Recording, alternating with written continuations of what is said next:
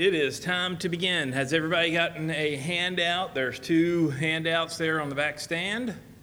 One is a set of notes for tonight, and another one is just a quick reference sheet, half sheet of paper of the different kings. And so you got their names there. You kind of know the order that they go in. That's not how they appear in the Bible. They appear all jumbled up. I mean, there's Israelite kings, or is the kings of Israel and the kings of Judah. They just run chronologically in our Bible, so they're not set up exactly like a list of the kings of Judah and the list of kings of Israel. All right, so if those that are tuning in by YouTube, they didn't get that cheat sheet for the kings. But they are more than welcome to make their own. Not hard to do. You just got to read both books of the Bible. That's all. So let me open us in a word of prayer, and we'll begin here. Father, we do give you thanks for your goodness to us. We ask your blessing on our time tonight as we look at your word. And Lord, help us to gain insight, not only into what you have revealed, but even into our own hearts as we look at these different kings. And we pray this in Christ's name. Amen. Now, let me start with a question. Why is it important for us to understand what's happening with these kings?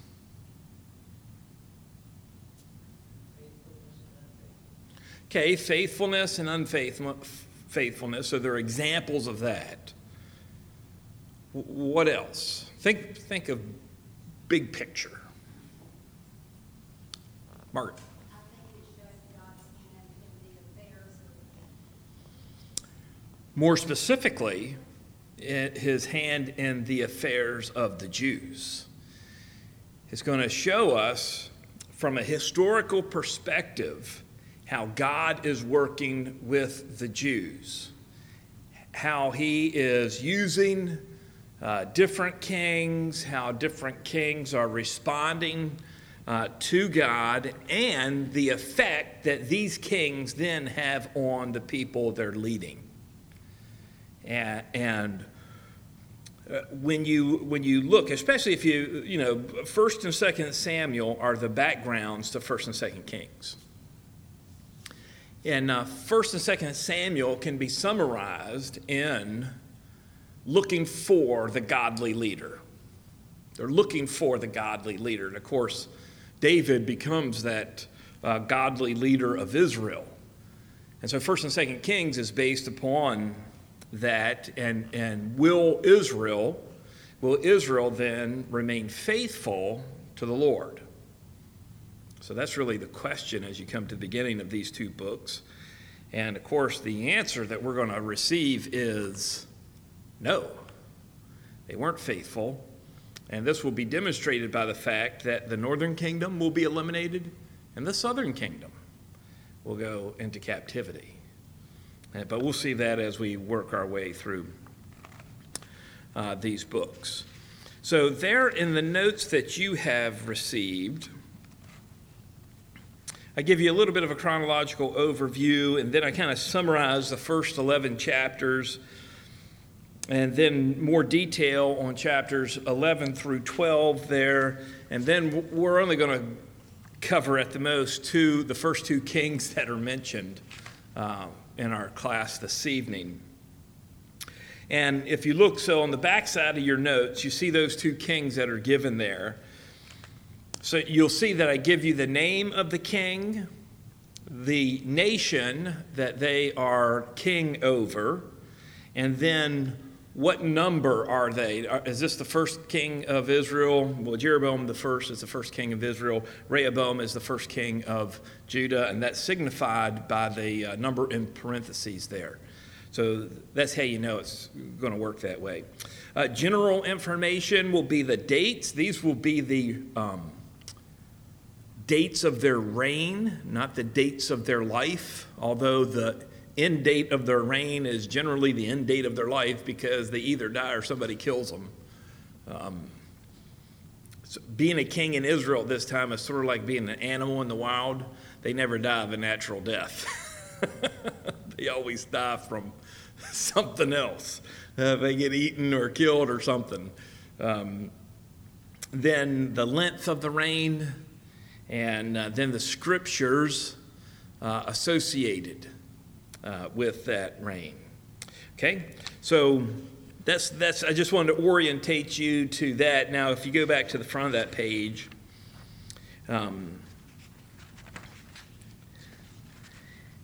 at the end of our study, what I would like to be able to produce for you is maybe a couple sheets of notebook paper or printer paper that lays out the kings, their dates, and the prophets that appear with those kings, and just so you can see visually how everything fits together. And something else that will also become important is the foreign kings that are mentioned in the Bible, and how do they relate to all this. Okay? So turn in your Bible to 1 Kings chapter 1. 1 Kings chapter 1.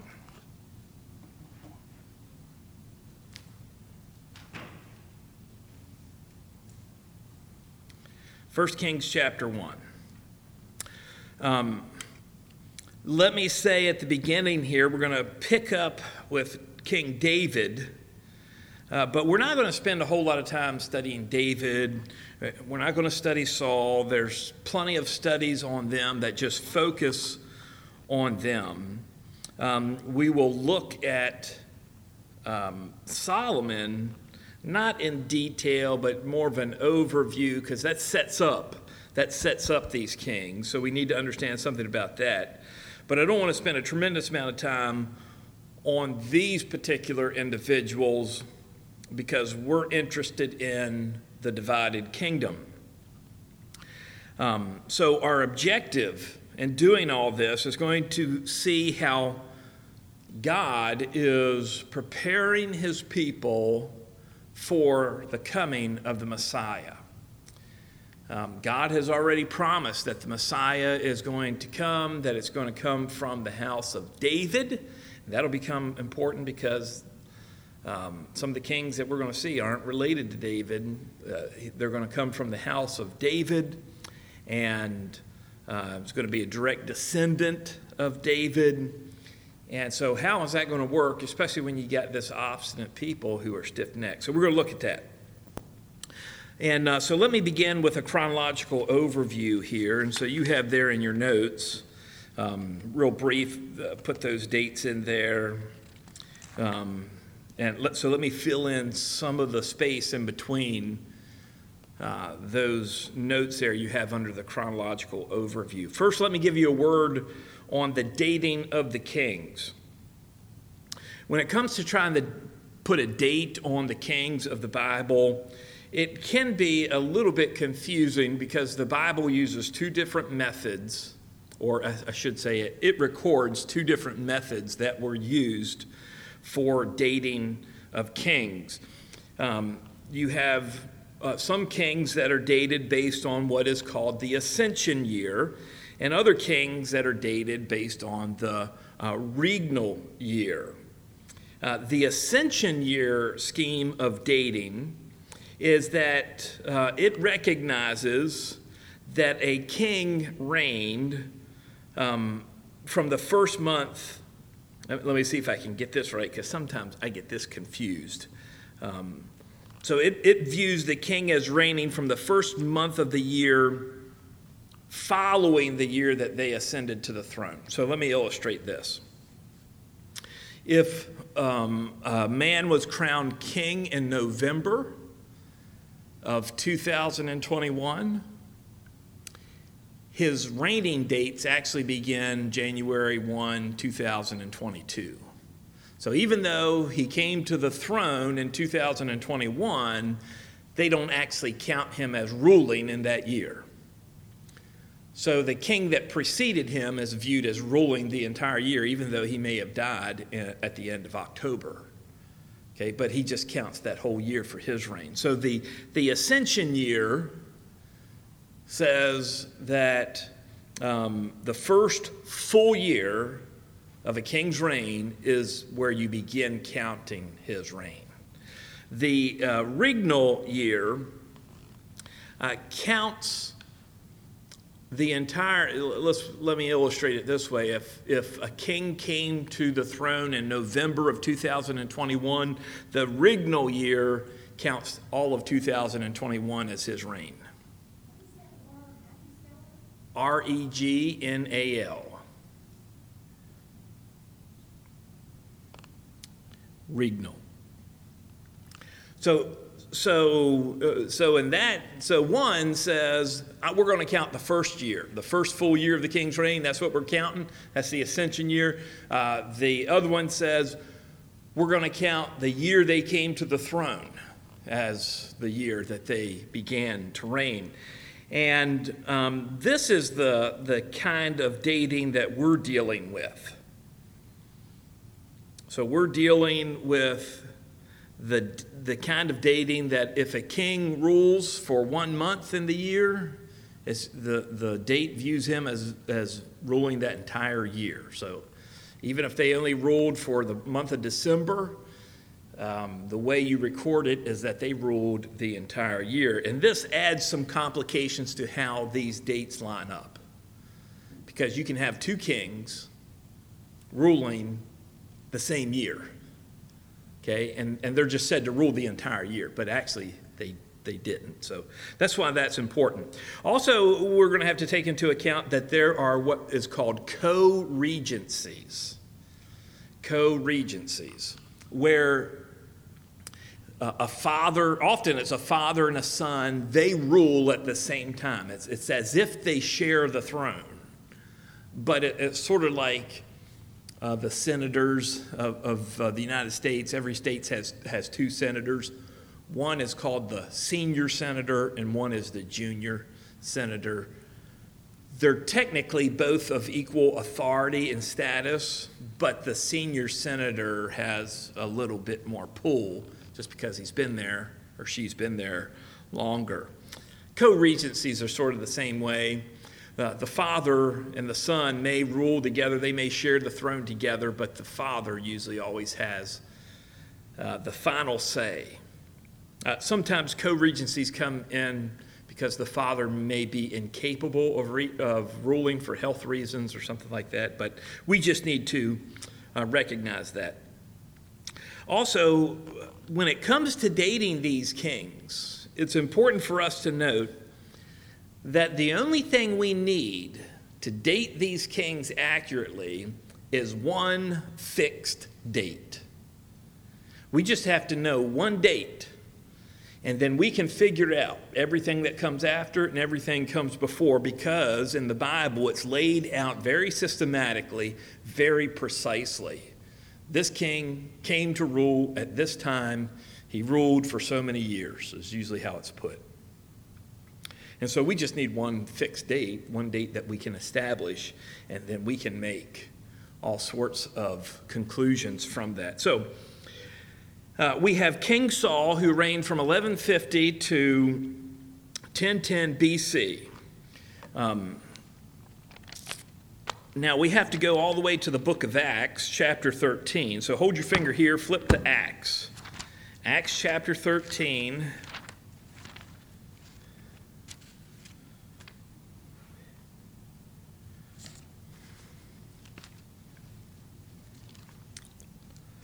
Acts chapter 13, verse 21 is where we find out how long Saul ruled.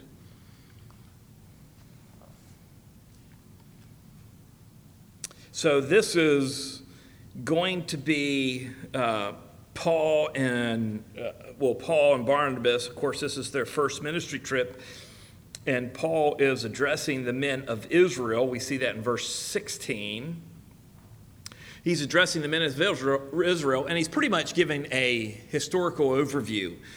And so we come down to verse 21. It says, "Then they asked for a king," that is, the Israelites asked for a king, "and God gave them Saul, the son of Kish, a man of the tribe of Benjamin, for 40 years." So Saul reigns from 40 years, tribe of Benjamin. That will become important a little bit later, so you might just want to jot that down in your notes. Saul is a Benjamite. He's a Benjamite. He reigned for 40 years. Now, all right, we're going back to the Old Testament. Let's go to 2 Samuel chapter 2.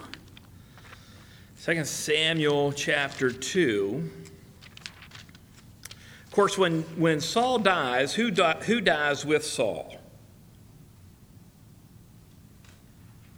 When King Saul dies, who dies with him?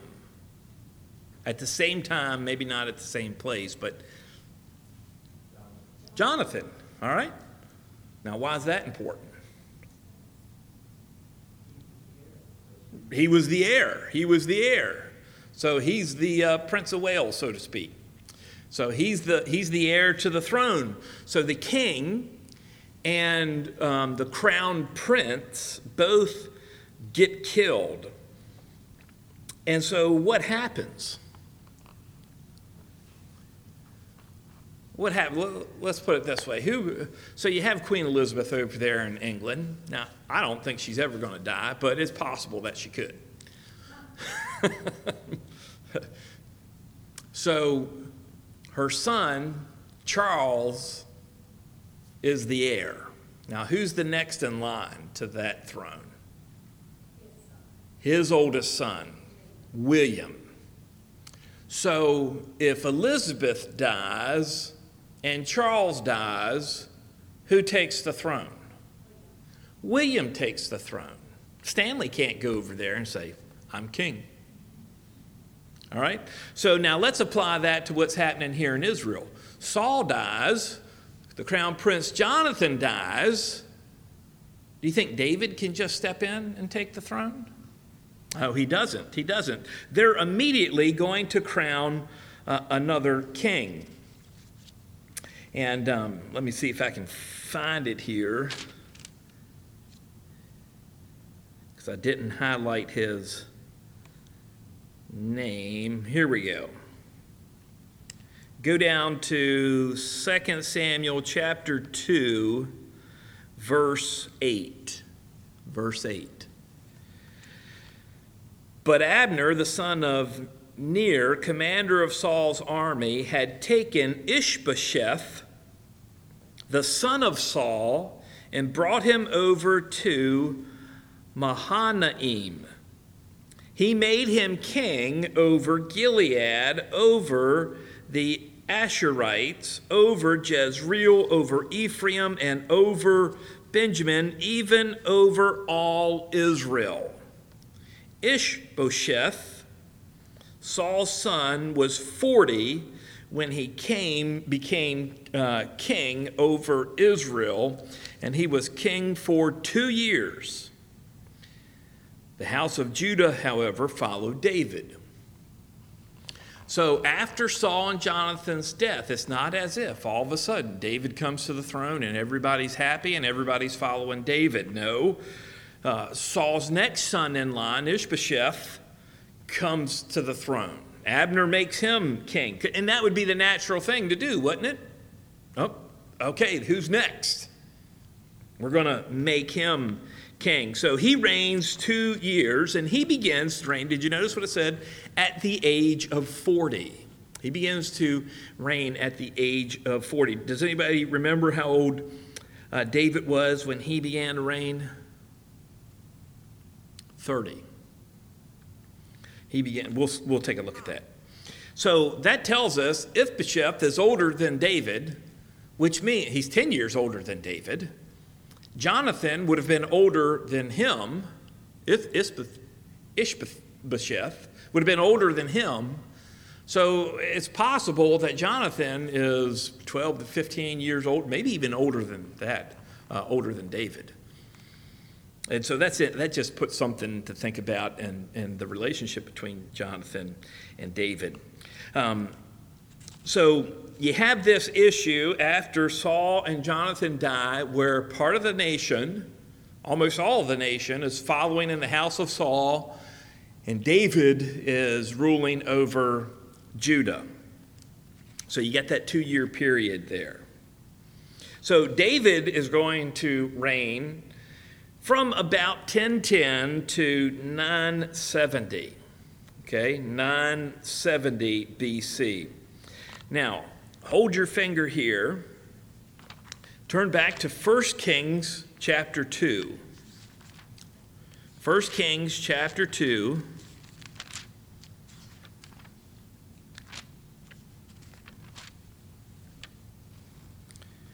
Verse 11. 1 Kings 2:11. It says, the days that David reigned over Israel were 40 years. Then it tells us how his reign was divided. 7 years he reigned in Hebron, and 33 years he reigned in Jerusalem. So he didn't always sit in the capital. He reigned from Hebron. So now go back to 2 Samuel, and turn to chapter 5. Chapter 5, verse 4.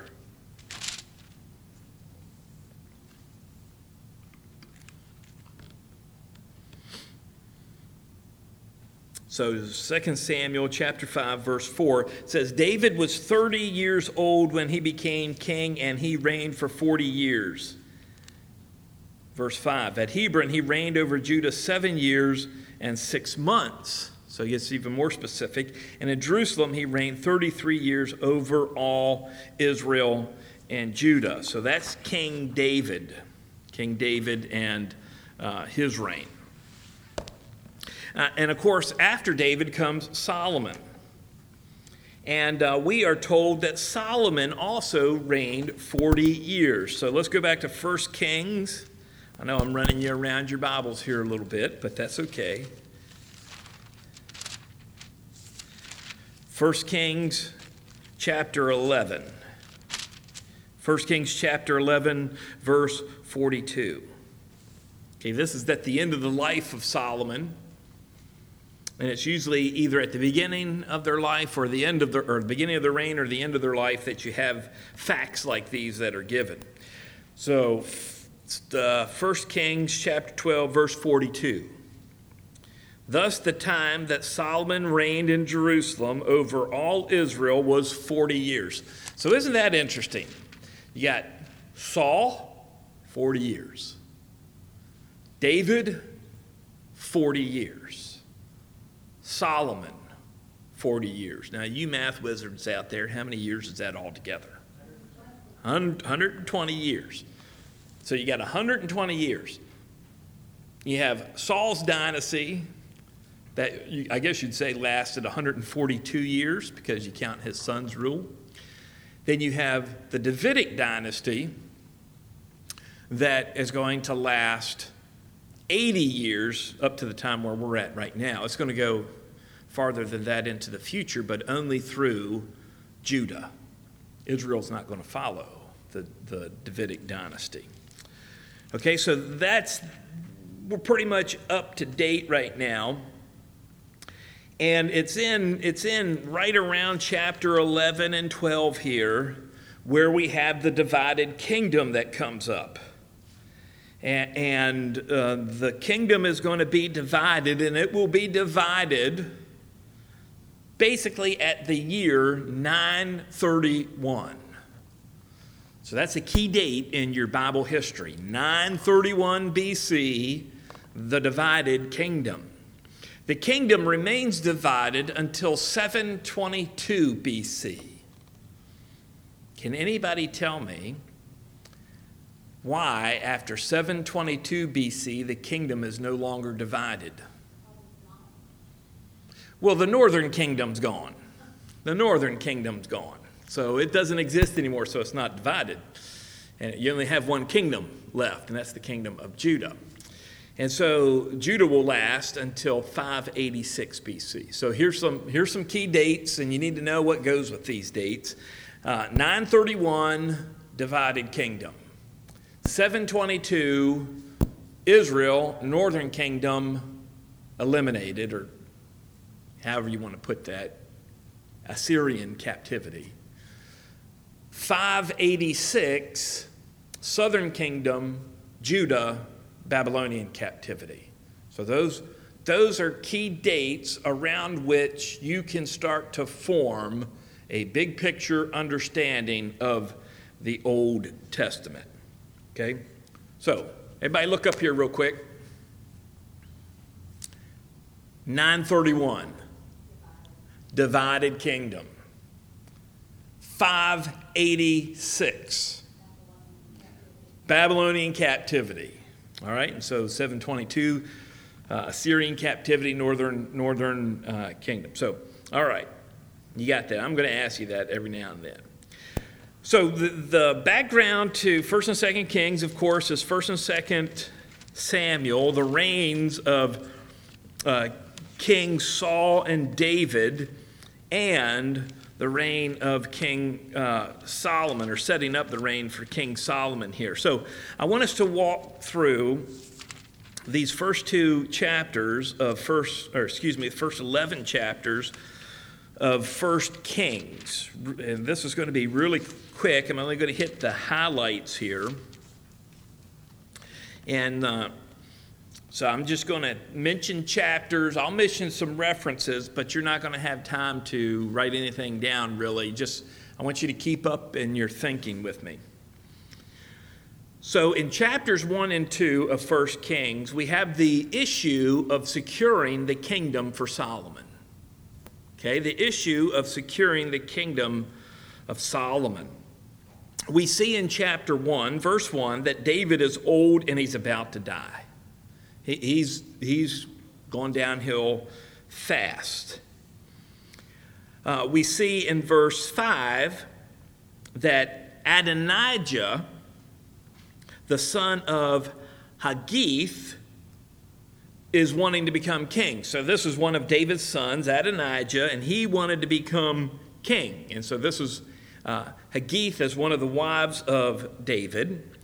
And he's got his plan. As soon as David croaks, he's going to be the king. He's just going to go in and make himself the king. And probably, he is probably age-wise the guy who would naturally be the king. So we continue to see here that what's going to happen in verse 11 is that the prophet Nathan is going to go to Bathsheba and say, pay attention to what's going on around here. Solomon is supposed to be king, and you need to make sure this is going to happen. I'm paraphrasing that. But he goes to Bathsheba to say, look, you need to secure the throne for your son. You need to get David to make this clear. And that might lead us to believe that during the latter part of David's life, this wasn't a big issue. This is not something that was dinner table talk. You know, who's taking over when dad dies? Maybe they just didn't talk about it. Everybody kind of assumed this is how things go.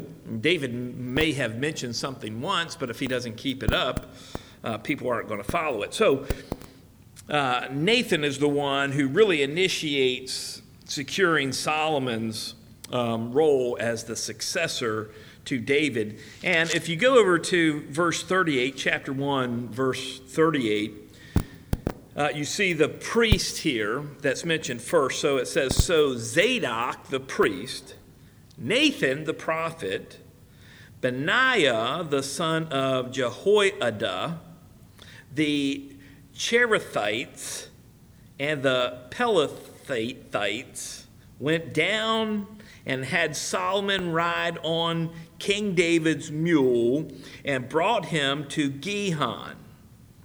Zadok the priest then took the horn of oil from the tent and anointed Solomon. Then they blew the trumpet, and all the people said, "Long live King Solomon." So Solomon is anointed as king here in chapter 1. David's not quite dead yet, but Solomon is, he's dying for sure. And so Solomon is set up to be the king. If you go to chapter 2, David charges Solomon. He gives Solomon, this is his final words, this is his closing charge, this is his closing advice to Solomon. He says in verse 2, "I'm going the way of all the earth," so I'm going to die just like everybody does. "Be strong, therefore, and show yourself a man. Keep the charge of the Lord your God, to walk in his ways, to keep his statutes, his commandments, his ordinances, and his testimonies according to what is written in the law of Moses, so that you may succeed in all that you do, wherever you turn, so that the Lord may carry out his promise, which he spoke concerning me, saying, if your sons are careful of their way to walk before me in truth with all their heart and with all their soul, you shall not lack a man on the throne of Israel." So David says, look, this is the promise of the Lord. This is what the Lord says do. You need to make sure you do it, Solomon. And these verses are just loaded with stuff that as we go through these later kings, you're going to think back and say, man, think how this king did or didn't do this. Okay, so we have David giving this charge, and by the time we get to verse 10, David's dead. Okay, chapter 2, verse 10, David's dead, he's buried. And that tells us about his reign in verse 11 there. So by the time we get over to verse 19, Adonijah is seen as a problem. Remember, Adonijah was the other son of David who said, I'm going to make myself king. I'm going to be king next. He's not. Solomon's king, but now Solomon's got to deal with Adonijah. And so it says in verse 19, so Bathsheba went to King Solomon to speak to him for Adonijah. The king arose to meet her, bowed down before her, and sat on his throne. Then he had a throne set for the king's mother, and she sat on it. And so Bathsheba is coming to Solomon, and she is going to ask Solomon to give Abishag the Shunammite to Adonijah. Okay, and remember, we didn't look at it, but Abishag the Shunammite is the girl that was the servant of David in his old age. Okay, and so Bathsheba says, look, why don't you just give Abishag to Adonijah? Well, this did not sit well with Solomon. And so Solomon is going to have Adonijah executed because he looked at this as a challenge to his power and throne. And so he's going to have him executed. And so we see what Solomon's doing here is he's securing his kingdom. Now that he's the king, he's securing his kingdom. So he has Adonijah executed. Joab is executed by Benaiah. We see this in verse 28 because Joab followed Adonijah, so they were in cahoots together. And so he's going to be killed by Benaiah. Then Shimei is punished for cursing David, and he's confined in Jerusalem. However, we see that he leaves Jerusalem, and because he left Jerusalem, he didn't follow the orders of his confinement. He is killed. We see this in verse 36 and following, that Shimei is killed. So And so we have, what is happening with all this here is Solomon is making sure there's nobody there who can challenge his power. These are all men, whether it's Adonijah, Joab, or Shimei, who were in positions of power before Solomon became king. They had influence, and they did not side with Solomon. And when he becomes king, now they start to waffle in their loyalty. And so Solomon does what kings do at that time, and that kills them. And so we get to chapter 3. Chapter 3, and here we have the first appearance of the Lord to Solomon. Here's the Lord's first appearance to Solomon. Look at verse 5. It says, "In Gibeon, the Lord appeared to Solomon in a dream at night, and God said, 'Ask what you wish me to give you.'" So ask what you want, and I am going to give it to you. Now, before this appearance, Solomon is characterized by forming political alliances with foreigners by marrying their daughters. Look at verse 1.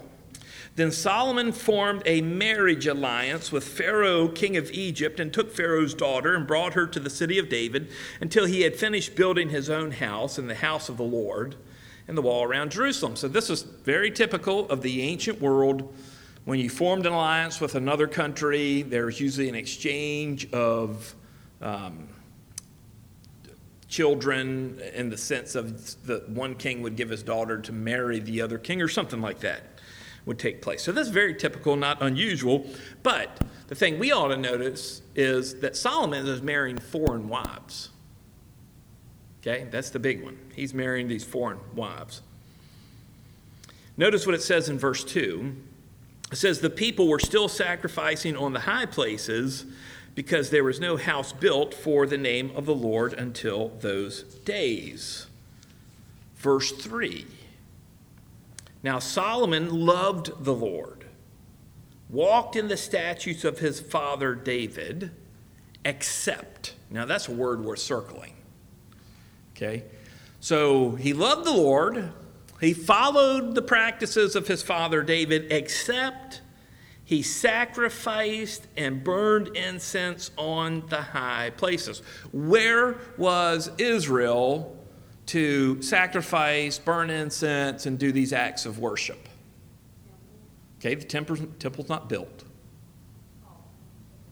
Tabernacle, at the tabernacle. So the tabernacle is in existence, it's set up, it's operating. So when it mentions high places here, these are not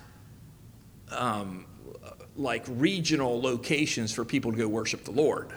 These are for pagan purposes. And so Solomon was still involved in pagan worship. And it's even after that, the Lord comes to him and says, "Hey, Solomon, ask whatever you want, I'm going to give it to you. Ask me whatever you want, and I'm going to give it to you." So if you look at verse 9, what does Solomon ask for? Well, it's not really just wisdom. That's kind of the Cliff Note version. What's he asked for? And specifically, what's it say? What's that? An understanding heart. Why? Look right from the verse. Yeah, to judge your people, to discern between good and evil. So when he asked for an understanding heart, or let's just say wisdom, even when he asked for wisdom, he wasn't asking wisdom for personal gain. He was asking wisdom for wisdom so he could rule the people well. Sounds like a pretty noble thing, doesn't it? And he says, "For who's able to judge your people?" And so God, of course, gives him the wisdom that he asked for, but we also find in verse 13 that he gives him riches. Verse 13, "I have also given you what you have not asked for, both riches and honor, so that there will not be any among the kings like you all your days." So Solomon is going to be the wealthiest, most honorable king his entire life. No, there's not going to be another king on the earth that is going to be like him. And then we get to verse 16, and this is an example of Solomon's wisdom, his ability to judge. We know the two women had babies, and one was suffocated, and so you know the story. We're not going to get into that. So this is the first appearance of the Lord to Solomon. It revolves around giving him wisdom and giving him riches and honor. Now, when we get to chapters 4 and 5, this is about Solomon's court, Solomon's wealth, and Solomon's alliances. Okay? It goes through a whole list of names of men in his court, what they were over, what they were in charge of. It talks about Solomon's power. I'll let you read that on your own. It's interesting to read, but I'll let you read that on your own. And then it talks about the alliances of Solomon in chapter 5, particularly focused on King Hiram of Tyre. And King Hiram had a lot to do with the building trades, and so he supplied a lot of the resources for the building of the temple and of the palace, the king's palace. As we get to chapter 6, here's where we get into the building of the temple, So I just want to run through a few facts. We're not going to look at all this. Again, it's worth you reading and thinking about, but we're just going to move right through it quick. So this is the building of the temple. Why is Solomon building the temple? Yeah, that's right. So David was not a man of peace. And so the Lord said, you can't build my temple. And so that has fallen to Solomon.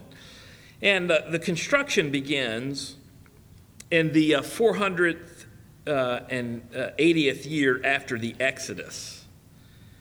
Okay, so 400, and we see this in chapter 6, verse 1, the 480th year after Exodus. So that's kind of important, right? So we can now start to figure out some of these biblical dates. So between the Exodus and Solomon here, 480 years. That's good to know. So now we can figure out some chronology here a little bit later. It begins in the month of Ziv in Solomon's 4th year. No, that's even better. That's even better to know. So this is the second month on their calendar. Okay, the dimensions of the temple are found in verse 2. So it's going to be about 90 feet long, 30 feet wide, 45 feet tall. Okay, so that's, I think this wall of the sanctuary behind you is like 66 or 67 feet, something like that. So that gives you a little bit of scale, a little bit of perspective. The temple is a big place, and that's just the building proper. That's not the complex. The dimensions of the front porch were 30 feet long and 30 feet wide and 15 feet deep. It also had side chambers that weren't part of the temple proper. And these chambers, it was like a staggered system. One was 10 feet wide, one was 9 feet wide, and one was 7.5 feet wide. The stones that were used to build the temple were prepared at the quarry, so there would be no sounds of tools in the temple area. Now think about that. You're building this big building.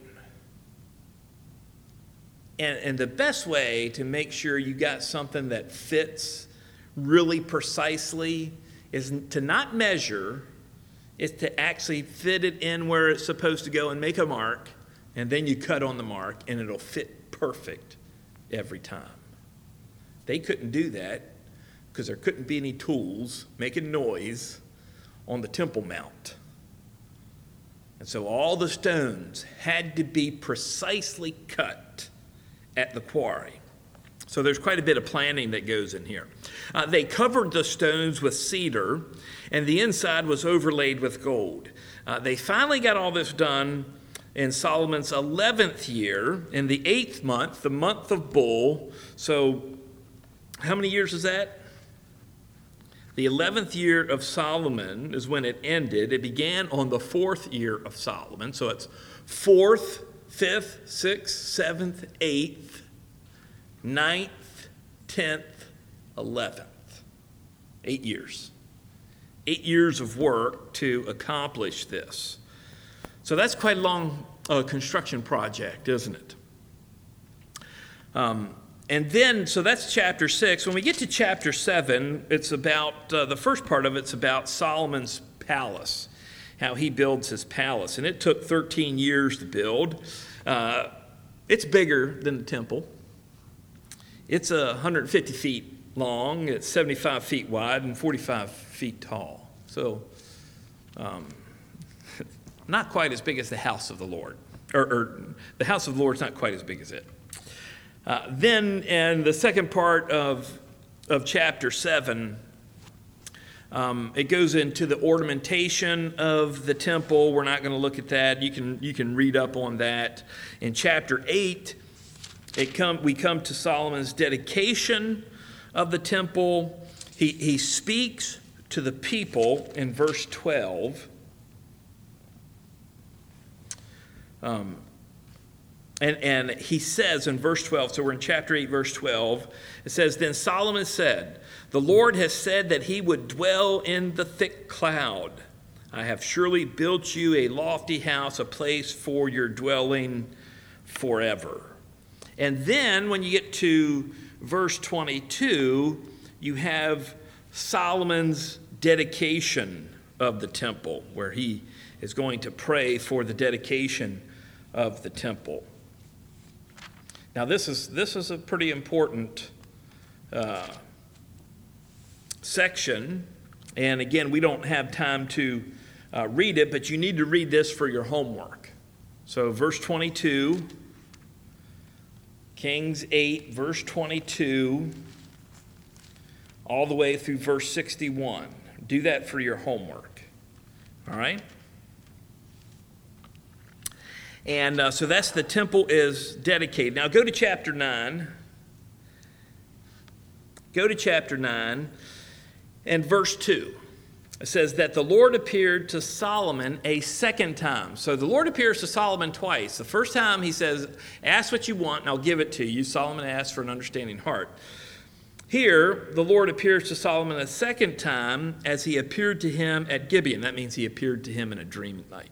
And the Lord said to him, this is verse 3, chapter 9, verse 3, the Lord said to him, "I have heard your prayer and your supplication, which you have made before me. I have consecrated this house, which you have built by putting my name there forever, and my eyes and my heart will be there perpetually." Verse 4, as for you, Solomon, if you will walk before me as your father David walked, in integrity of heart and uprightness, doing according to all I have commanded you, and will keep my statutes and my ordinances, then I will establish the throne of your kingdom over Israel forever, just as I promised your father David, saying, "You shall not lack a man on the throne of Israel." Now that sounds familiar. That's exactly what David told Solomon to do. Obey the Lord, and he will bless you. And the Lord says, "I will pass on to you the Davidic covenant." That's the paraphrase here. I will pass to you the Davidic covenant. In other words, Solomon will be part of that Davidic covenant if he walks in the ways of the Lord. Now, we know that did not happen. So we come to the second part of chapter 9, all the way through chapter 10, and Solomon's expanding his kingdom. He's expanding his kingdom. He's getting richer. He's gaining more lands. His power is growing. And then we come to chapter 11, and here we see Solomon's apostasy. And here's the foundation of his apostasy is in chapter 11, verse 1. It says, "Now Solomon loved many foreign women along with the daughter of Pharaoh, Moabite, Ammonite, Edomite, Sidonian, and Hittite women, from the nations concerning which the Lord had said to the sons of Israel." Okay, so he loves these women from these nations, and this is what the Lord had said about these nations. Verse 2, "You shall not associate with them, nor shall they associate with you, for they will surely turn your heart away after their gods." Look at the end of verse 2. "Solomon held fast to these in love." So Solomon's not paying attention to what the Lord said. And then we get this breakdown of his marriages. Look at verse 3. "He had 700 wives, princesses, and 300 concubines, and his wives turned his heart away. For when Solomon was old, his wives turned his heart away after other gods, and his heart was not wholly devoted to the Lord his God." Now, that reminds me that wholly devoted is something that we saw back when David charged Solomon. So you don't turn there, back in chapter 2, verse 4, and David's charge to Solomon, he says, "To walk before me in truth with all your heart and with all your soul." And here we see in 11:4 that Solomon's heart was not wholly dedicated to the Lord his God as the heart of David his father had been.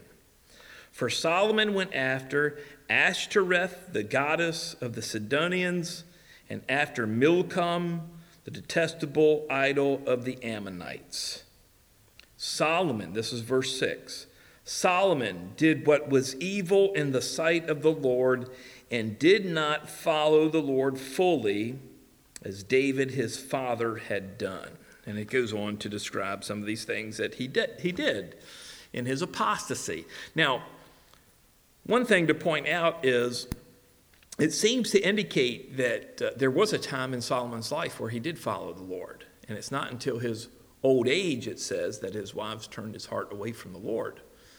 So Solomon was faithful for a time to the Lord. That's probably when he wrote Ecclesiastes in that stretch of time. But here at the end of his life, he is not following the Lord at all. And so this sets up this dilemma that you have Solomon, who is in apostasy to the Lord. And what the Lord does is he raises opposition. He raises opposition to Solomon. Now look in chapter 11, verse 23. It says, "God also raised up another adversary to him, Rezon, the son of Eliada, who had fled from his lord Hadadezer, king of Zobah. He gathered men to himself and became leader of a marauding band after David slew them of Zobah. And they went to Damascus and stayed there and reigned in Damascus. So he was an adversary to Israel all the days of Solomon, along with the evil that Hadad did. And he abhorred Israel and reigned over Aram." Now look at verse 26. "Then Jeroboam, the son of Nebat, an Ephraimite of Zeradah, Solomon's servant." So here's Jeroboam, Solomon's servant, whose mother's name was Zeruiah, a widow, also rebelled against the king. So here's Jeroboam. These other two guys that are mentioned, Hadad and Rezon, they're foreigners. They're just causing Solomon problems. They're opposing Solomon. But Jeroboam is a servant of Solomon, and he rebels. Verse 27. Now this was the reason why he rebelled against the king.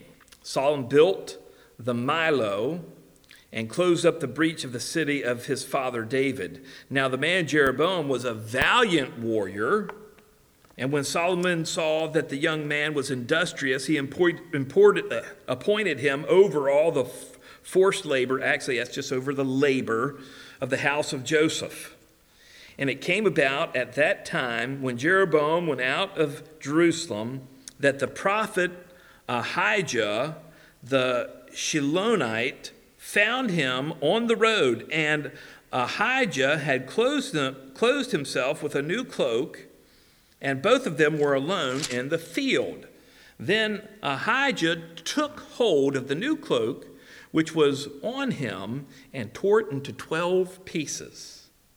He said to Jeroboam, "Take for yourself 10 pieces, for thus says the Lord, the God of Israel, behold, I will tear the kingdom out of the hand of Solomon and give you 10 tribes. But he will have 1 tribe for the sake of my servant David and for the sake of Jerusalem." So that's 2 tribes there, okay? 1 tribe is for the sake of David. 1 tribe is for the sake of Jerusalem. And of course, that's going to be Judah and Benjamin. Verse 33. Because they have forsaken me and have worshipped Ashtoreth, the goddess of the Sidonians, Chemosh, the god of Moab, and Milcom, the god of the sons of Ammon. They have not walked in my ways, doing what is right in my sight, and observing my statutes and my ordinance, as their father David did. Nevertheless, I will not take the whole kingdom out of his hand, but I will make him ruler all the days of his life for the sake of my servant David, whom I chose, who observed my commandments and statutes. So just stop right there. Why doesn't God kill Solomon or just have somebody come in and take his kingdom away? For the sake of David. Because God made David a promise. God keeps his promises. Verse 35, but I will take the kingdom from his son's hand, that's the sons of Solomon, the son of Solomon, and give it to you, even 10 tribes. But to his son, Solomon's son, I will give 1 tribe, that my servant David may have a lamp always before me in Jerusalem, the city where I have chosen for myself to put my name. So here I want you to see the importance of Jerusalem. God is going to keep Jerusalem under the control of the house of David. And that's because Jerusalem is the chosen city. It's the city God has chosen. And so he's going to keep that under the rule of David, where his name is. Okay, so most of the pagan activity is taking place up in the north, so down in the south it's more civilized and more godly. I try not to apply that to the United States, but sometimes you just have to. And then the Lord goes on and says, look, I'm going to take you, Jeroboam, and I'm going to place you over these 10 tribes, and if you will be obedient to me and walk in my ways, I will establish your kingdom. I will do that. I will make that promise. And the Lord goes on to say that his affliction of David is not going to last forever. His affliction of the house of David is not going to last forever. In other words, the Lord is going to hear, and he will respond, and he will restore the house of David, even though Solomon is not treating it very well. Well, Solomon finds out about this, and he just, Jeroboam's a rebel now, and so he wants to kill him. He wants to put him to death. So Jeroboam flees to Egypt. And he's going to be there until Solomon dies, and he dies here at the end of chapter 11. So that's all the time we got for this evening. And that sets us up to start looking at Jeroboam and Rehoboam in detail. Okay, so we'll look at those two guys in detail next week. But I want you to realize that when God deals with these kings, he basically deals with them all in the same way. If you will obey. If you will follow my statutes and observe my commandments, I'm going to bless you. I'm going to bless you. If you will obey. But invariably, almost all of them disobey. And one of the questions that we can think about is, why did they disobey? What led them to disobey? And so as we look at the different kings, we're going to see what contributed to their disobedience. Probably a more interesting question might be, why do the ones who obey, why did they obey? Why did they obey? There are some specific reasons why the good kings obeyed. And we definitely want to look at that. But now what we see is the nation of Israel crumbling before our eyes, crumbling as the result of Solomon's sin and disobeying one of the key tenets that God set out for the nation of Israel. Don't mix it up with the foreign nations. They will lead you astray. And it wasn't that long ago that God gave that word. Not in the big scale of history. Roughly 440 years before, he said, don't mix it up with those people. Keep yourself holy, keep yourself pure, you're my people.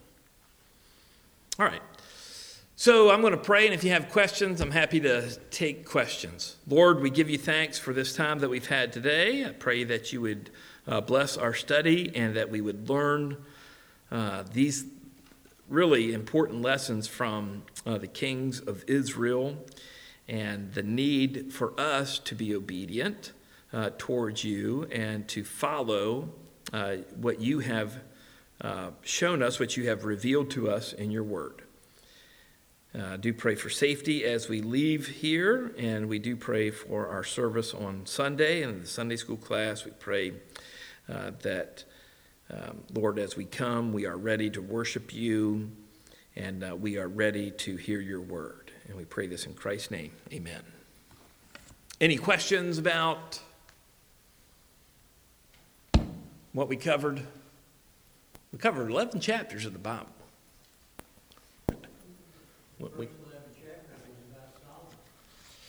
Well, it was about Solomon and his downfall. And that sets the stage. That gets our stage set for Jeroboam and Rehoboam.